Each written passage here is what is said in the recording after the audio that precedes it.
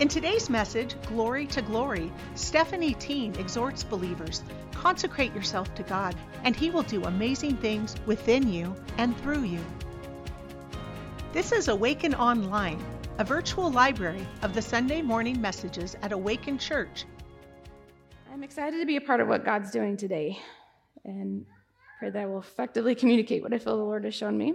Like Dean said, Monty actually started this sermon, and since the two shall become one, I'm here instead.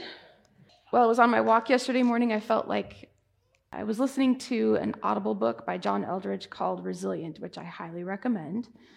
And it felt like there was a lot of truth in that went along with what Monty had been talking about and preparing for. And so it felt like this fire in the pit of my stomach to kind of go along with it. So if it sounds kind of like two sermons, it kind of is. But we're going to start in Joshua chapter 3. Verses 1 through 5. It says, "Early in the morning, Joshua and all the Israelites set out from Shittim and went to the Jordan, where they camped before crossing over. After 3 days, the officers went through the camp, giving orders to the people. When you see the ark of the covenant of the Lord your God and the Levitical priests carrying it, you are to move out from your positions and follow it. Then you will know which way to go, since you have never been this way before.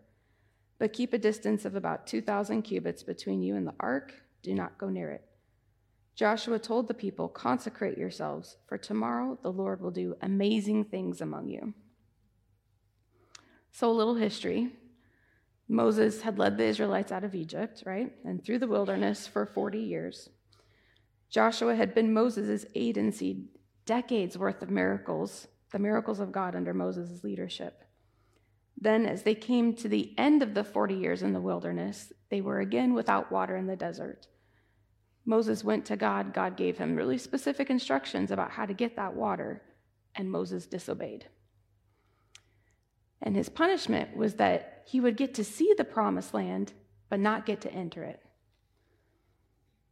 Then, the beginning of Joshua, chapter 1, God tells Joshua that Moses has died, and he's now in charge of leading the nation into the promised land.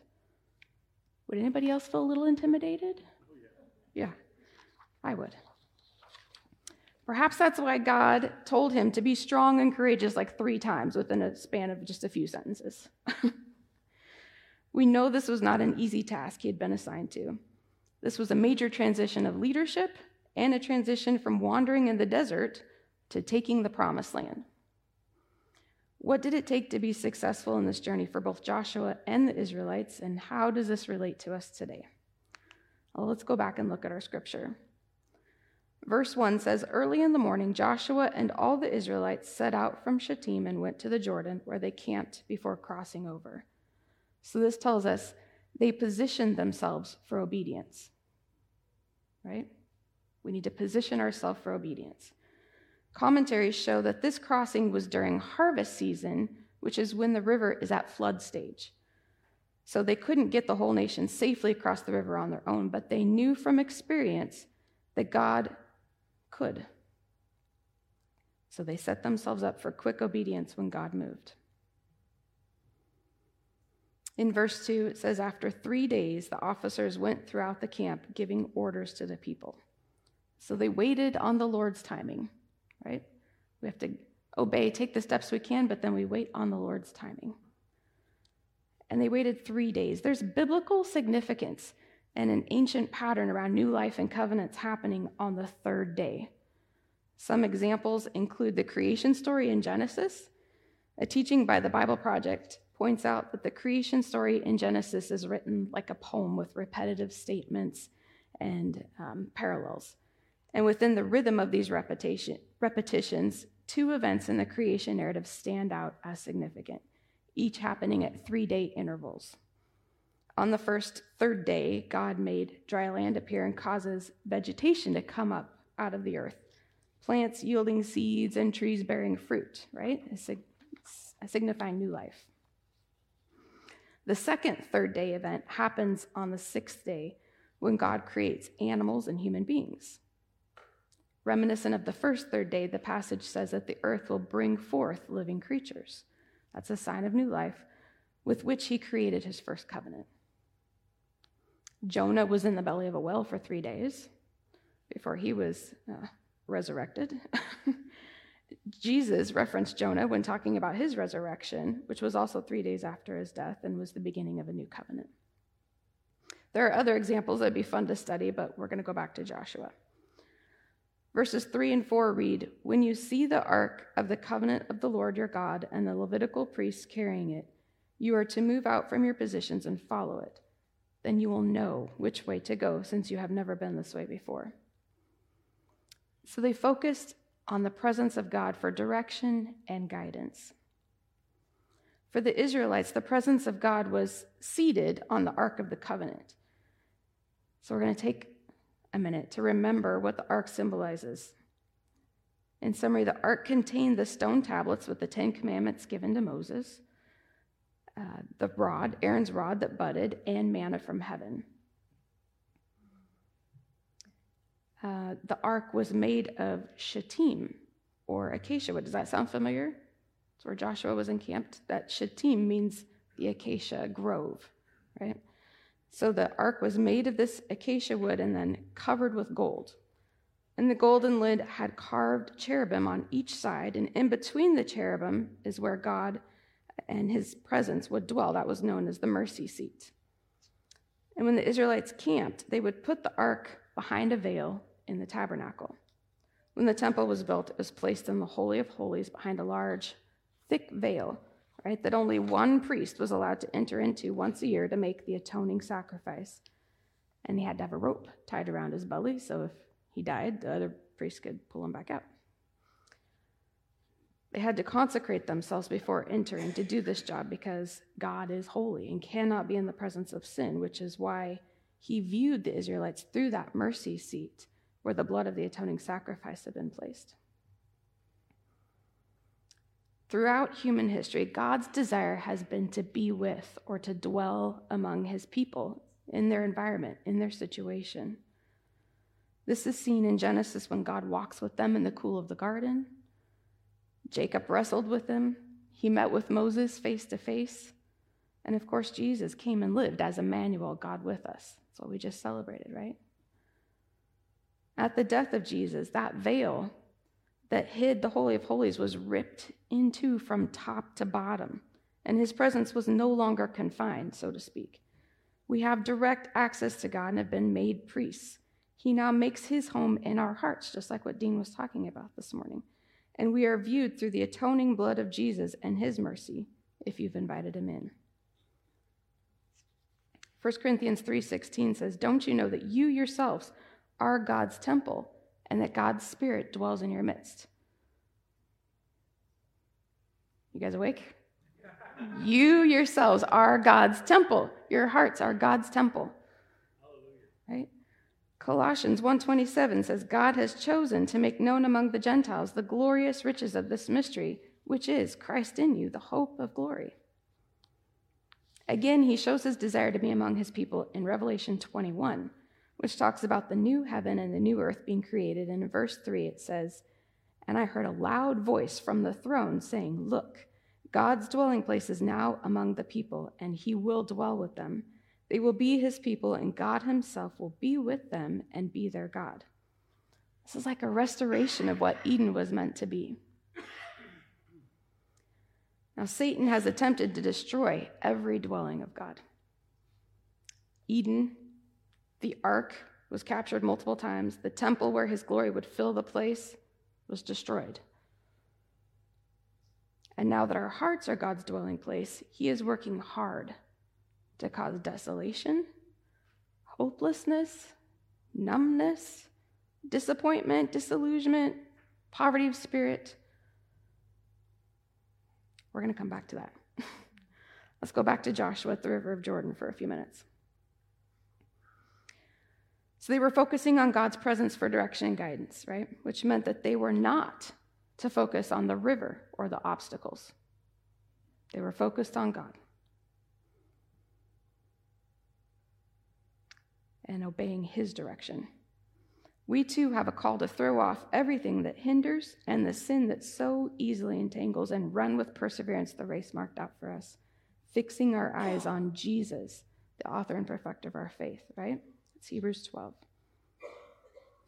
And when they keep their eyes on the presence, they will know which way to go, it says. They didn't have to guess, right? It's like spiritual GPS. Without proper directions, we become confused and lost, wandering and wondering. They needed to see where God was leading them because this was not the same place they'd been wandering for 40 years. This is someplace they had not been before. Are we comfortable with where we've been?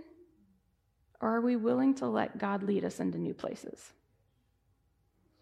We've never been through 2023 before, and we don't know what this road holds. God is outside of time and omniscient, so I want to follow his map. He knows where he's going. In verse 5, Joshua told the people, "Consecrate yourselves, for tomorrow the Lord will do amazing things among you." That sounds like faith and confidence, right?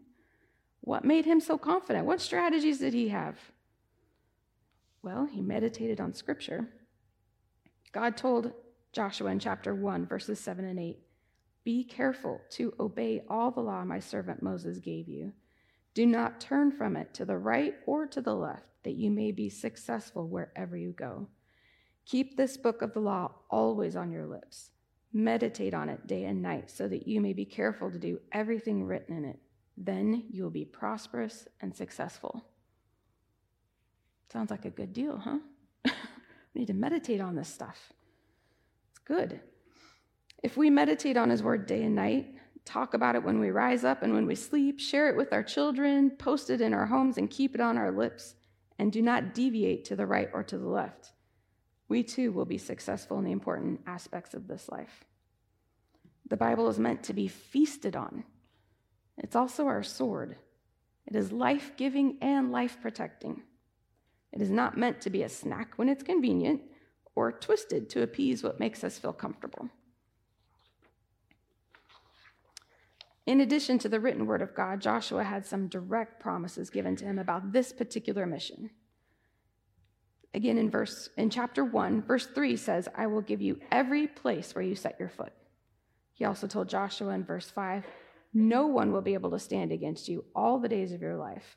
As I was with Moses, so I will be with you. I will never leave you nor forsake you." And verse 6, he was said, "Be strong and courageous, because you will lead these people to inherit the land I swore to their ancestors to give them." If you heard that from the Lord, would you feel confident? I would feel pretty confident. What words from the Lord have you received? Do you need a specific word for this time? He still speaks. Ask him. Or ask others to pray with you for that. Finally, they were told to consecrate themselves. What does that mean to be consecrated? The definition is to be set apart, right? Made holy. They had to prepare themselves to be clean vessels for the Lord to use as he did his great and wonderful deeds. Joshua and the Israelites stood apart from every other nation as God's people. They had some specific ways of showing it in their time, including circumcision, not eating certain foods, and following the 10 Commandments. What does it look like to be set apart for God today? Does it make you uncomfortable to look or act differently than others? There are several verses that we have looked at before about ridding ourselves of things like what the Bible talks about with drunkenness, slander, gossip, orgies, unforgiveness, bitterness, rage, malice, and all other forms of evil, and instead trying to attain a spirit of unity. That would certainly look different than the world today, wouldn't it? And what if God was able to use us in some mighty ways because of it? Matthew 10:22 says, "You will be hated by everyone because of me, but the one who stands firm to the end will be saved." That's a promise for us.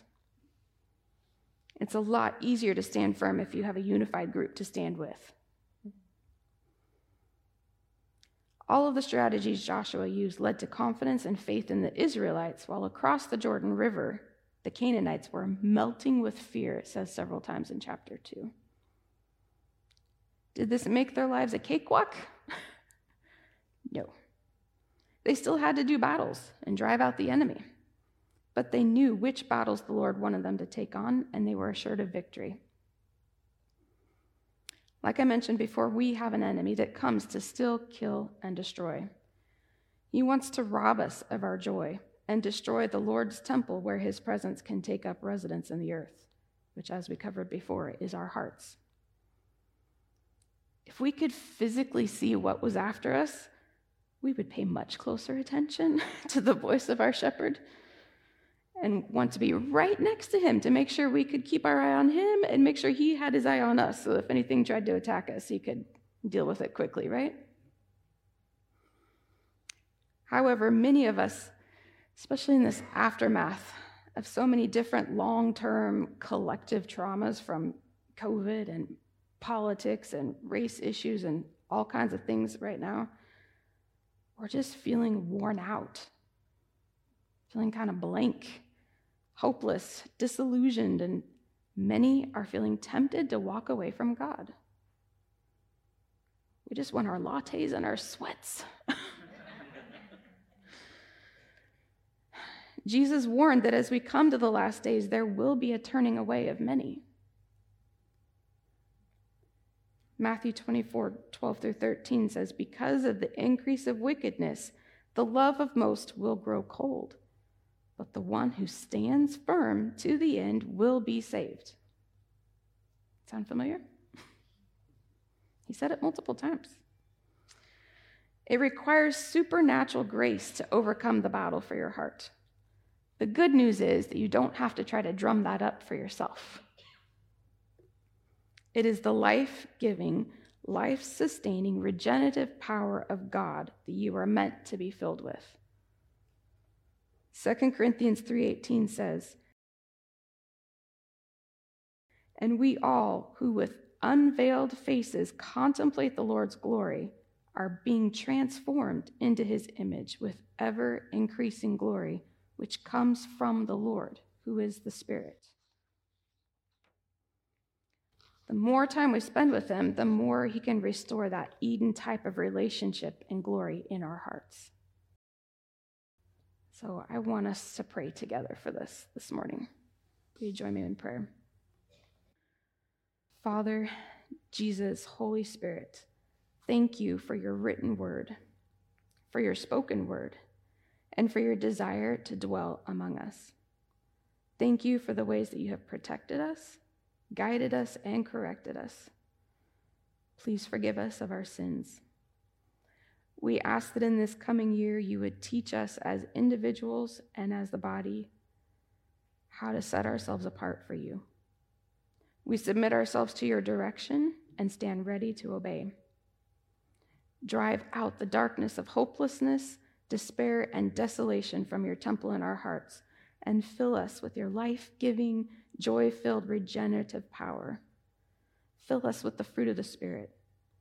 Teach us how to live fully and unashamedly for you, how to live in unity with one another.